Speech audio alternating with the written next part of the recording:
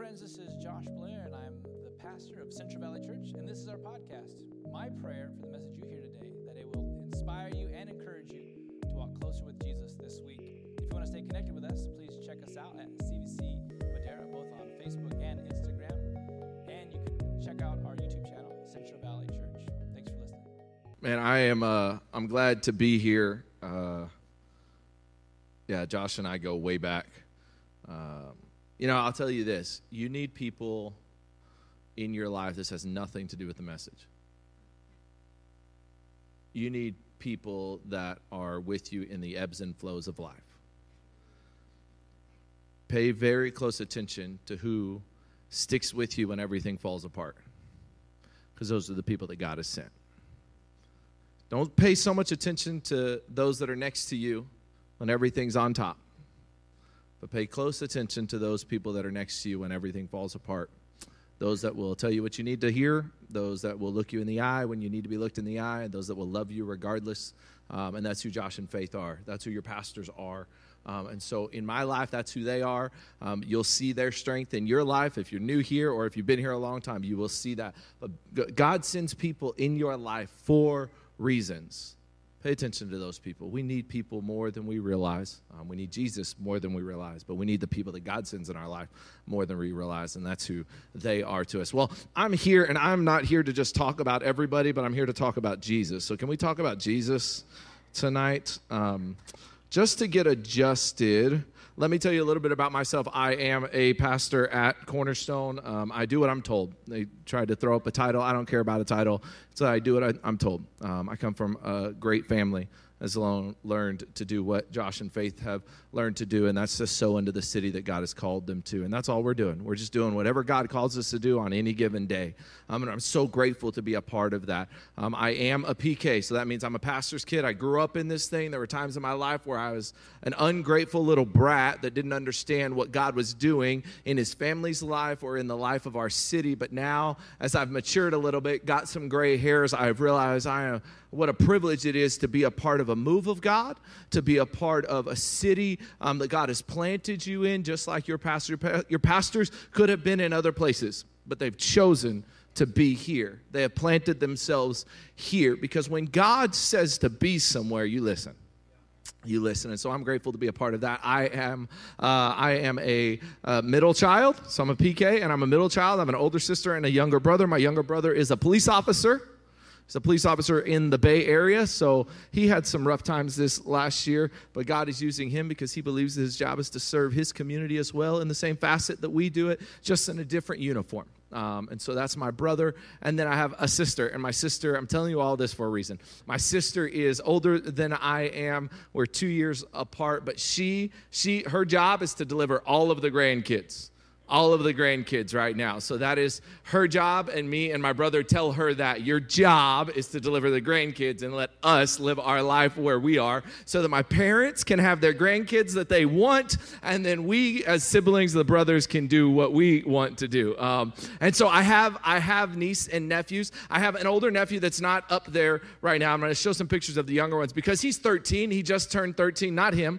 Not him and not her. But he just turned 13, and he would be mad if I shared a picture with you guys of him. He's at that age. He's got braces. He's got pimples coming on his face. We pick on him. He is taller than me now, wears a size 14 shoe. I don't know how much longer I'm going to be able to pick on him, but I have a 13-year-old nephew, and then I have these two. And let's show, can we show the other one first? Let's show Vera Grace. So this is Vera Grace, and she is cute when she wants to be. She's cute when she wants to be. That means she's not cute all the time. She's cute when she wants to be. Right here, she wanted to be cute. This is Vera Grace. She's 3. It became a family event. You see her dad in the background. We were putting up a play set. None of us have ever put up a play set before, but Vera Grace wanted a play set, so we all came to the rescue. And then you can go to the next picture, which is probably my favorite, and this is Dirk. This is Dirk Russell. And he's helping us. He picked up a tool. He's using the tool the wrong way, but he's helping. And this is Dirk. Here's why I tell you this, because I don't have kids, but I've been around kids a lot. My role in life right now is to be the best uncle that they have. because I'm competitive with my brother. So me and him, and he lives out of town, so I win more points. I get to go see them more. I'll take pictures and selfies with them and send them to him to make him upset. And we're at a little bit of a war, but my goal is to be a good uncle and to be the best uncle that they have, because that's the role that God has placed me in my life. But I've learned some things being around, especially these two, Dirk and Vera, but we can keep it on Dirk, is they cry a whole lot. Like a lot. And I'm not used to it. I don't live in the house. I just show up. And when they start crying, I leave. It's not my job. It's not my job. And so I'm there when they're happy and they start crying. Well, Dirk specifically has started to cry more often. He was the quiet, cute baby for about 12, 13 months. And then he realized the power of a cry. And he realized if I just cry at a certain point or a certain time, I'll get a response. And so he cries, and then he gets a response. And then he cries, and he gets a response. And then when nobody gives him a response, he cries a whole lot louder and a whole lot more. That's Dirk. He's 18 months now, and he knows how to cry. He talks a little bit, but he really has mastered crying. And I've started to try to solve the solution because I want to be the best uncle that there is. So I want to jump in and, he's crying. What can I do? I can go play with him, or what can I? And I am always wrong at what he wants or what he needs because I don't know the types of cry that he's giving. But if I'm around my sister, I've learned something, that it doesn't take long for her to listen to his cry and to understand what he wants. That from across the room, if he cries a certain cry, which uncle can't tell, his mom can tell he's hungry.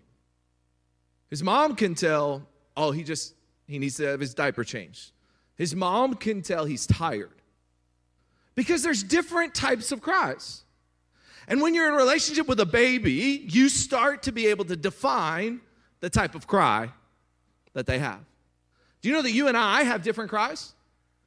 The way that we live our life, the things that come out of our mouth, start to show different things about what we want by how we cry. And you're like, I don't cry. Besides you, we all cry. And I'm with you. I'm the big baby too. I'm over there trying to find a corner when worship happens so nobody sees me crying. But we all have cries. And maybe it's not wet works and water works, whatever.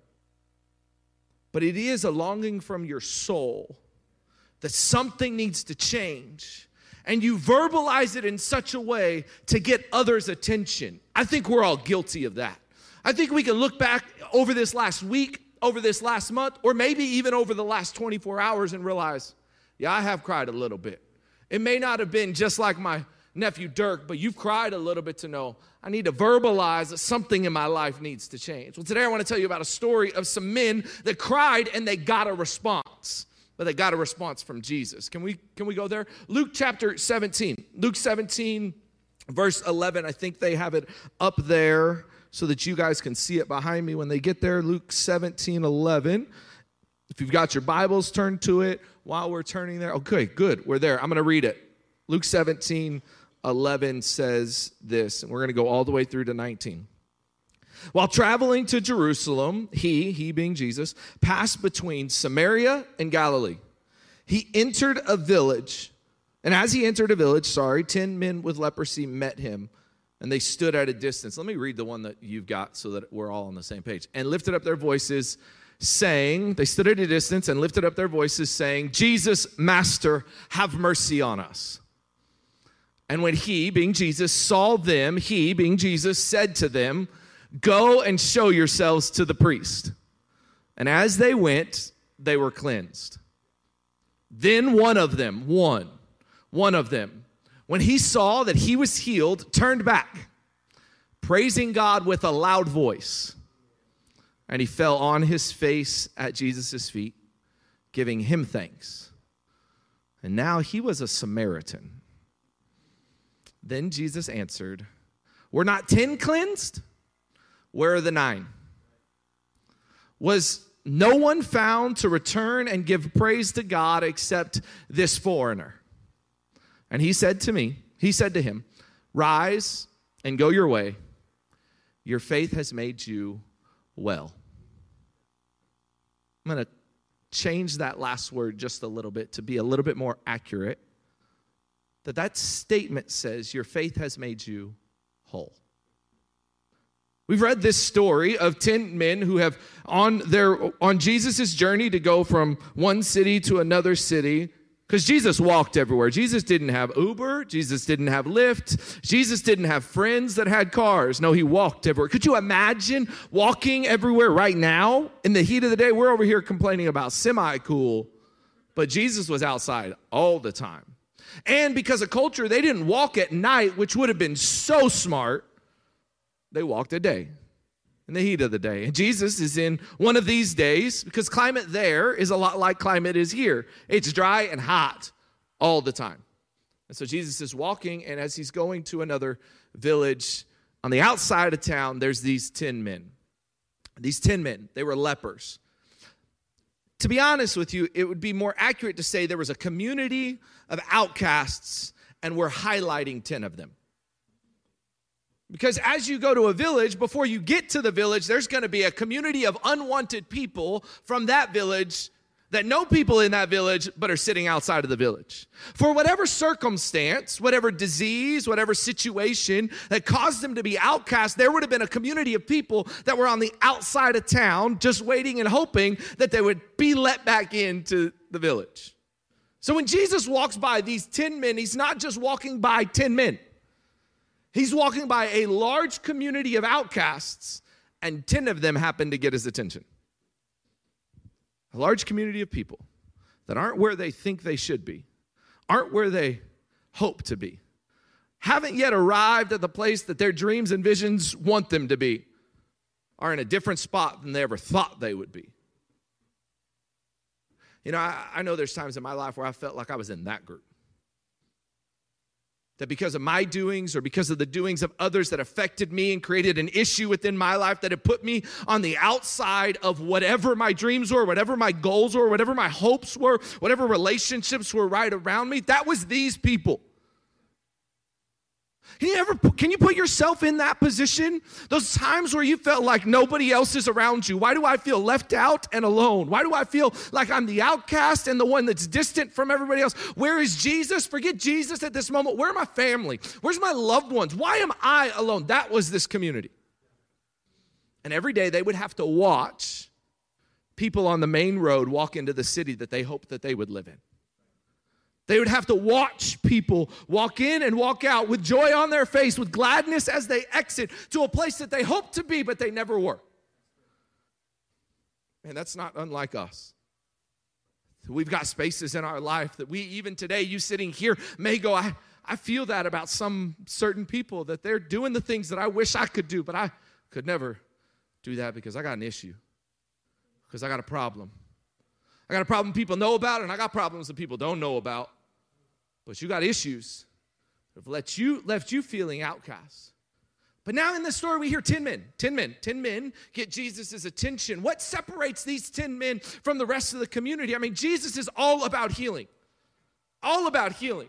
Why wouldn't Jesus have walked into this crowd and said, you get healed, you get healed, you get healed, like we hear from Oprah? He could have done that.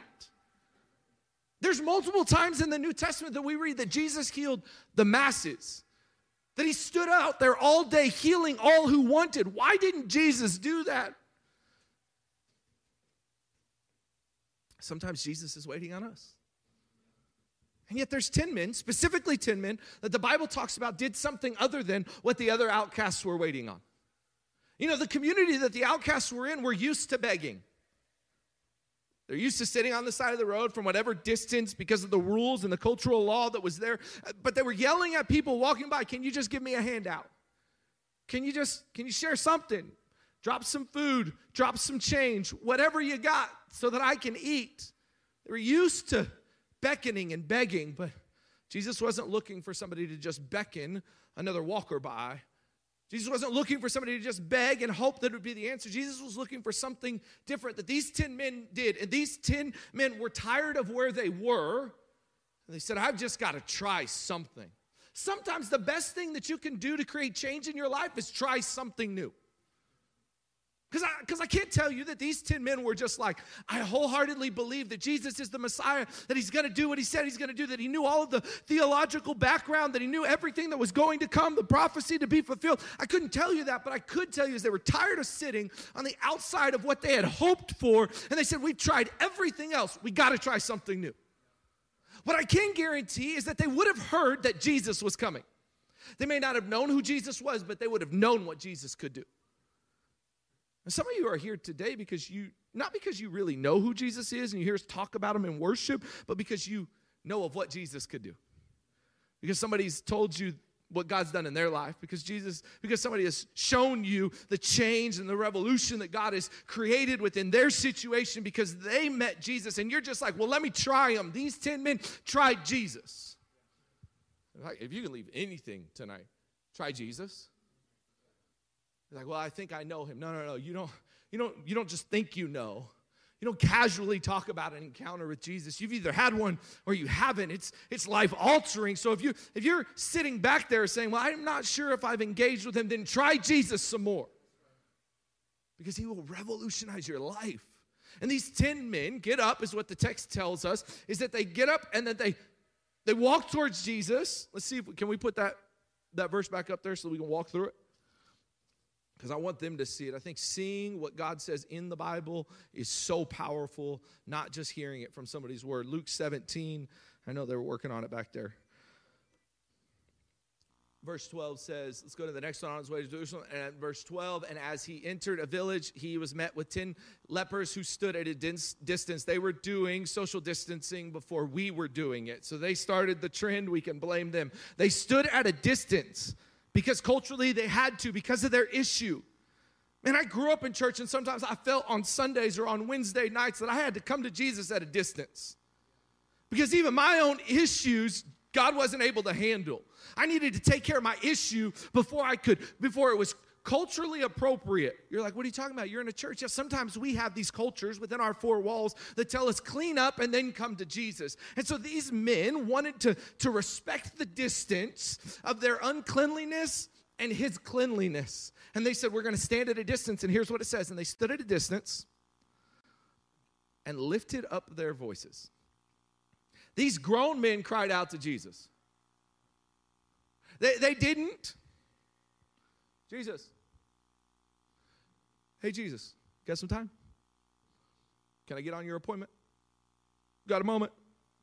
Let me text you later. Can we just do that? That's not what the text says. Our English translation of this does not do it justice. The correct phrase would say that they yelled at Jesus, or they cried like Dirk cries. They needed to get his attention. He wasn't just some random passerby, or he was somebody that could do something about their current situation. What this was a desperate cry for help. It was, I'm going to cry until I get his attention. When was the last time that you were so desperate for change in your life that you cried out to Jesus in a way that you wouldn't stop until it got his attention?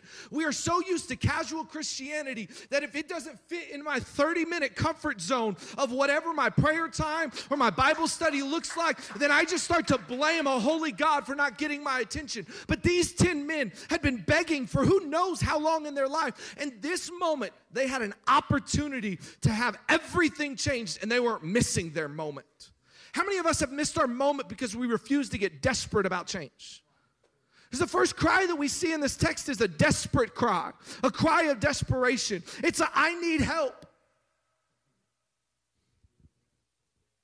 I remember being younger and standing outside at 12 years old, and my brother's 5 years younger than I am, and we were walking around the pool, and I was upset about something that my parents had told me I couldn't do or whatever, and my actually it would have been younger than that because he's 5 years younger than me. He would have been about 3, so I would have been about 8 or 9. And I was upset, whatever, being a brat.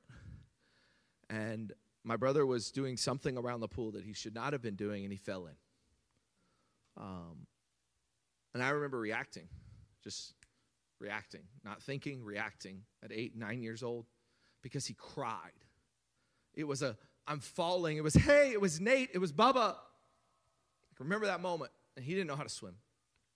I jumped in response to his desperate cry because he needed help. It was a spot in his life that he couldn't have gotten out of if it wasn't for me. To this day, I get into these pools with my brother, and we're hanging out, and he's bigger than I am now as an officer and all this stuff. But when we sit in water together at a swimming pool, there's a moment that we go, there's a moment that you needed my help. And I showed up. It was a help. It was a cry for desperation. It was a cry of desperation that said, I need help. You know that Jesus is not waiting for you to be perfect. He's just waiting for you to recognize that you need him. And so many of us want life to get put together before we acknowledge who he is. But Jesus is just saying, why don't you just start with help? Because I could change your life if you just started with help. If you just started with Jesus. And the text tells us they said, Jesus, have mercy on us. Change our life. They felt like they were in a position because of the bad things they had done or their parents had done culturally, and the religious laws have told them that they need mercy shed upon them. But they didn't need mercy. They needed a gracious hand of God extended toward them. They needed Jesus to do something for them that they didn't deserve, not withhold something from them that they did deserve. Their desperate cry got Jesus' attention. You're waiting to get Jesus' attention, and he's waiting to see how desperate are you for the change that you need in your life, in your family, in your situation. It comes from a deep-rooted cry, not a casual cry. Casual cries get nobody's attention. I showed you a picture of Vera Grace. She casually cries. She's 3. She thinks she can manipulate the whole situation. She will cry until you give her what she wants, but it's not a cry. It's a casual cry. It's an irritation. It's a check off the box. I can get a reaction. And some of us are coming to church. Some of us are watching online. Some of us are engaging with God's word casually just to see if we'd get a reaction. He's not looking for you to engage with him casually in a way to just get a reaction. He's looking to change your life. But it starts with desperation. How bad do you want it? These 10 men wanted it so bad. They wanted desperation in a way. They wanted to get back into their homes. They wanted to see their family. They didn't want to be outcasts anymore. They wanted to go the way God would have called them or shaped them to be. They wanted to get out of it, and they knew that Jesus was the only one that could help, and so they cried out to Jesus. And here's what Jesus tells them. Go. At a distance, Jesus is with them, and I've read some amazing stories about what Jesus has done, how he's touched and how he's spit in mud and how he's put things on eyes and how he's restored the dead. But with these men, he does not touch them. And yet he can. He tests them. And some of us are waiting for a touch from God, and he's just giving you a test to see how serious you are.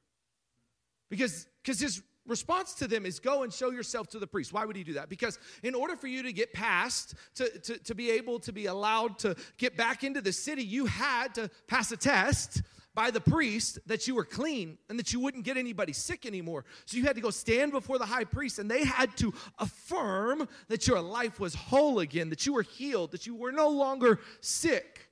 Leprosy was a big deal. It was the kiss of death. It was like nobody wanted to touch you. It was the plague of the day. It was super infectious, and they needed to pass a test. Well, Jesus wanted to see where their faith would pass a test, so he didn't heal them in the moment.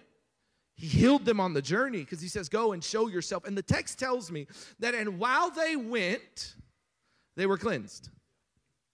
Which means they had to have been outside of the city and go to the center of the city, which would have been a long journey. And immediately they weren't healed, but on the journey they were healed. That they had to take steps of faith. That before it looked like they were healed, they had to believe that they were healed. Before it looked like everything was better, they had to believe that everything would be better. Before everything was put back in its place, they had to believe that it would be put back in its place if they did what Jesus said. According to God's word, not according to their feeling, not according to culture, but as they were obedient to God's word, they were cleansed. And so much of what we do with Jesus is in the here and now and not in the next. Your healing is here. It's not there. We want to wait till Jesus shows us that our life is made whole before we do anything faithful for him. And God says, no, be faithful. And let me show you how healing works in your life. And I'm not just talking about external healing. Some of you may need external physical healings, but a lot of the times we've got deep-rooted things that are in our lives and we don't believe we could ever be healed, so we never move towards where God has called us to move. because we're waiting for the sign before we do what God has asked us. He said there was a process. You know, I read a lot and I get excited to read about miracles in the moment. But I realize there's a lot of stories that tell me that Jesus isn't just about miraculous moments, but he is a whole lot about miraculous momentum. What I mean by that is that as we, in our now, Hebrews 11, take faith for what it is, taking a step before what we see is visible, he starts to create a miracle in our life that gets us taking another step. He's not concerned about the 10th step as much as he's concerned about your next step. Just saying, okay, I'm going to be faithful right now. And so many of us are so consumed by what we're going to end up being when God's like, just worry about where you are now. Because if you could just take one step, then you'll have the faith to believe that you could take another step. Stop worrying about the change in your mind and your heart for 10 weeks down the road and just be faithful with what God has asked you to do right now, today, where you're at. Because it was a process. In the process, in the journey, healing took place. I look back at my life and I would never imagine that I am where I am by the bumps of the road, the trips that I've taken, the things that I've fallen over. I wouldn't imagine that I'm where I'm at, but if I remember how I got here, it was just by saying, today I need to be faithful. You may look at me and go, man, you just probably had life all together and you've had it handed to you. No, I haven't. I've had some bad things done to me and I've done some bad things. The way I got to where I'm at is by being faithful on a daily basis to what God had called me to do that day. What he asked me to be that day. What he asked me to see that day. These 10 men were healed. A miraculous healing because they took God at his word. Jesus at his word and did it step by step. There's healing ready for you right now. You just got to take a step. There's change ready for you in your life today. But you, just like I, have to take a step. They took a cry of desperation, and then Jesus created a response. And their response created this momentum that they started walking towards the priest. And then the text turns, and the text tells us, but one of them realized he was healed on the journey. One of them, one of the 9. It doesn't tell me he was the first. It doesn't tell me he was the middle. It doesn't tell me he was last. It doesn't tell me that all of them happened at one time. It just tells me that one of them recognized healing. And then what does it say? It says that he went back to Jesus. He went back to Jesus. Some guy that he's never spent any time with, other than this moment of go and show yourself to the priest. Other than this cry of desperation, he doesn't have family ties. He really doesn't even have theological ties because he's a Samaritan. And Samaritans would tell us that Jesus isn't the Messiah, but they're supposed to worship a mountain that their father Jacob told them to, that it would have been all split. And he wouldn't have belonged with that crowd and belonged with those people. But Jesus did something that nobody else could do in his life. And so he went back. He went back to where Jesus was. And Jesus looks at him and goes, weren't there 10? I have to ask before I talk about this last cry, what happened to the other 9? 10 lepers were healed that day, but only 1 returned.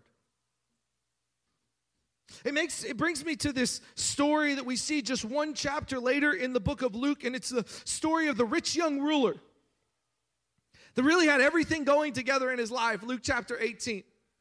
In Luke chapter 18, and I don't need to read it, we've got it up there, but I'm just going to skip through it. It tells us the story of this man who had everything going well in his life. He was a ruler, he was young, and he was rich. Everything worked. And he followed the Old Testament law. He did what Jesus did. How do we know that? What Jesus said, what the Old Testament said. Because when he gets to Jesus, he said, what else must I do? Super confident. Shows up to Jesus. What do you got for me? I got this.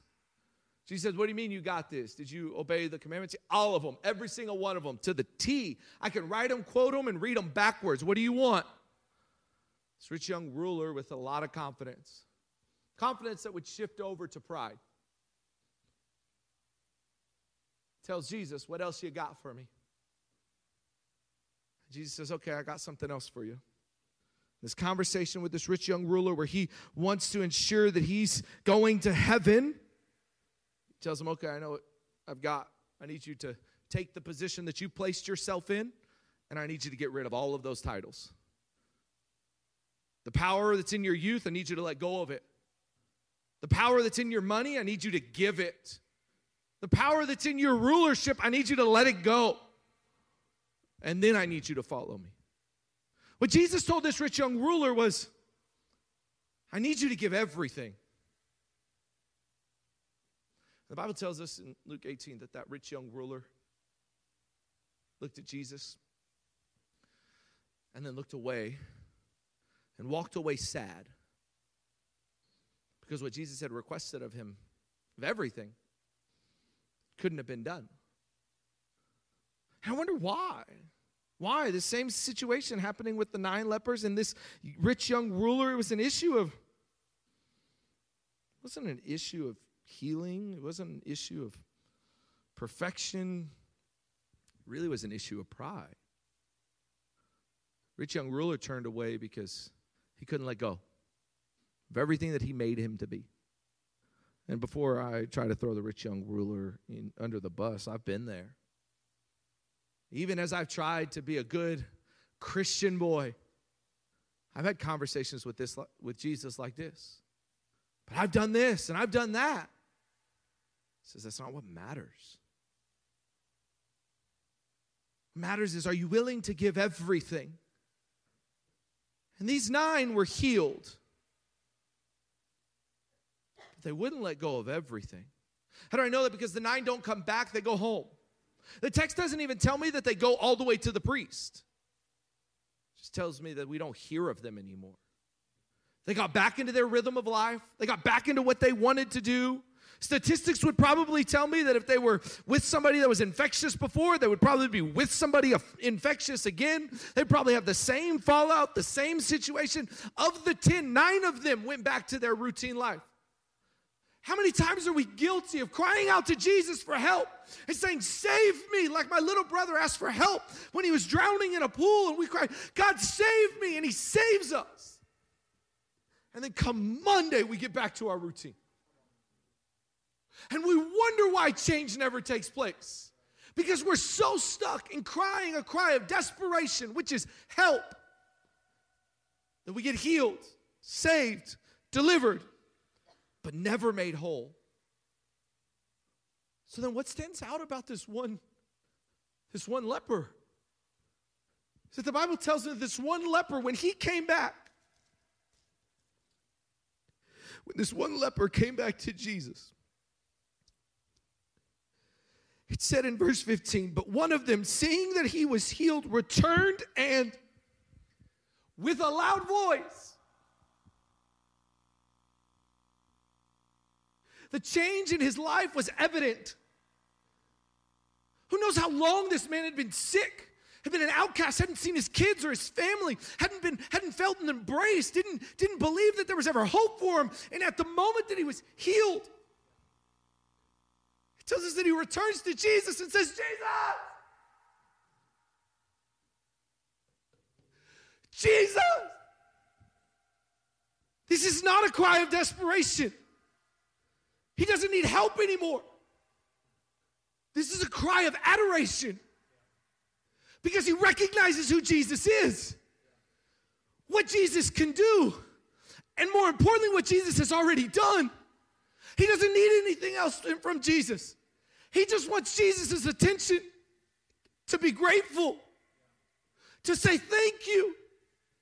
Thank you for saving me. I'm like, what gets us to a spot where we stop and say thank you for where God has brought us to, rather than complaining about where we're not at? What gets us to the point to be grateful for where we are right now is by understanding where we've been. And when we look back at outcasted moments in our life caused by ourselves or caused by others, and our statistics would tell us that we don't belong where we are, we've got to look back and go, but there was a man named Jesus who engaged in my life on my behalf. And he changed me from the inside out. I've got to meet with him again. You know why I show up to church on Sundays? Is because Jesus changed my life. It's not because it's a job. It's not because I get a paycheck. I don't open God's word because I've got to just do these moral customs that we've come up with culturally. No, it's because Jesus is written about. And the man named Jesus changed my life countless times. I'm so grateful. This man, this Samaritan, this leper cried a cry of adoration, worship. It says in the text that he got down on his knees, put his face to the ground, and said, Jesus. Why would that stand out? Because in that culture, a man would never be vulnerable. He wouldn't give you the back of his head, the back of his neck, or the back of his back, because he'd be afraid of what you would do with him. But not this man. This man knew what Jesus had already done with him, that he said, I give you everything. So opposite of the rich young ruler who had everything and all Jesus wanted was him. This man who had absolutely nothing said, I'll give you everything because you changed my life. When was the last time you got down on your knees and told God, I'll give you everything? Everything. I don't care what I get back. I've already got you. You changed my life. Because it's the cry of adoration that brings intimacy. It's a cry of desperation that drops us into distance, where we just cry cries of help, and then we create a distance between them. We go back into our own routines, and we say, God, I need help again. And then we step on back, and we get back into our routine. Desperation creates distance, but adoration creates intimacy. You don't know why when you stand in this room and you see people cry and connect, it's because they know what God has done with them, that they are so thankful and grateful for where they are now, because they don't deserve to be there, because they don't deserve to have what they have or get to do what they get to do. And so they connect with the holy God. It's adoration that brings intimacy. Well, how do I get close to Jesus? You start telling him thank you. I don't know if life is all put together yet. Well, we don't know if this leper's life was put together. But what Jesus says to him in verse 19, and he told him, get up and go on your way because your faith has made you whole. I believe that God is a healer. But I believe God wants to restore more than he wants to heal. Because restoration talks about a complete healing, not just partial. And the words in this text is that 9 men were partially healed. One man was made whole. 2 different cries, a cry of desperation and then a cry of adoration. This leper had understood who Jesus was. He didn't care what the other 9 did. He didn't care what the disciples said. He recognized Jesus. And because he recognized Jesus and Jesus' authority and Jesus' power, Jesus' divinity, it changed something in him, that Jesus' own words were, your faith has made you whole. I told you a story earlier about Dirk crying, screaming, and me not being able to define what cry means what, and I still have no idea. But my favorite moments as an uncle are when he doesn't want anything from me. But when his sister's going off crazy and doing whatever she wants to do as a 3-year-old, and I'm sitting in a chair at their house, he just comes and sits next to me. He's got his little binky in, and he's got his big old eyes, and he just kind of smiles and does his thing next to me. I'm not a dad, but I'm an uncle.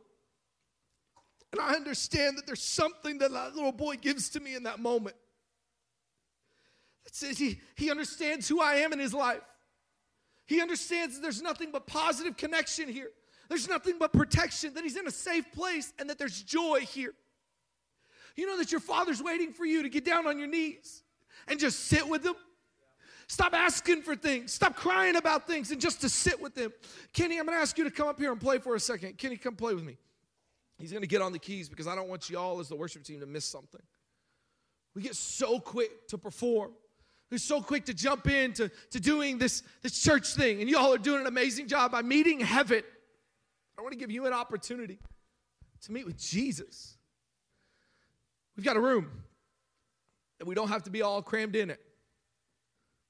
But this man, in this story, ran to Jesus and got down in a surrendered position to just thank Jesus. I challenge you today, as we close the night out, as Kenny starts to play, if these guys can turn that up, can you reach out to Jesus? And not a cry of desperation. And I know you need things. You need him to show up. The great thing is desperation shows the grace of God. God moves in his grace. He's ready to save you, help you. He is never removing his grace from you, no matter how imperfect you are in your life. God's grace comes your direction. But grace is not what he wants all the time. He wants adoration. He deserves adoration. He deserves worship. And our relationship will go past the casual encounters that we have at church if we could just move into a true adoration of who he is. Worship for who he is, not what he can do. Desperation draws his hand. Adoration connects his heart. Desperation draws us to a provision, something that you need, and adoration brings us to the presence. We need to adore him for who he is. So I'm going to ask you to stand. We're going to sing one of those songs that you guys sang in worship, but it's not about our words here to lead you. My cry to you is, what has God done in your life that can cause you to cry a little different tonight? To cry, move from a cry of desperation, but to a cry of adoration. Some of you need to physically get down in a posture of worship, that you get on your knees and you say, thank you, Jesus. Some of you need to move out of your seat and out of the same aisle that you're accustomed to coming to every Sunday or every Wednesday. Some of you need to go worship with your spouse because you're not used to worshiping with your spouse. And we just need to thank God for who he is. Because the reality is, guys, we can cry all we want and God doesn't have to respond. But he loves us more than we would ever love our children. And from the beginning of this book, the beginning of our failure, he has always been chasing after us, waiting to respond and engage with a broken humanity, waiting to engage into your life, waiting to engage in mine. But tonight he needs more than just an engagement. Tonight he needs adoration. And so, Kenny, I'm going to ask you to lead us in that song. And I'm just going to, whatever you want to do to worship God, tonight's your night to say, God, I thank you for who you are. Thanks for listening to this message. To hear more messages like this one, be sure to subscribe and check out our podcast channel to hear past episodes.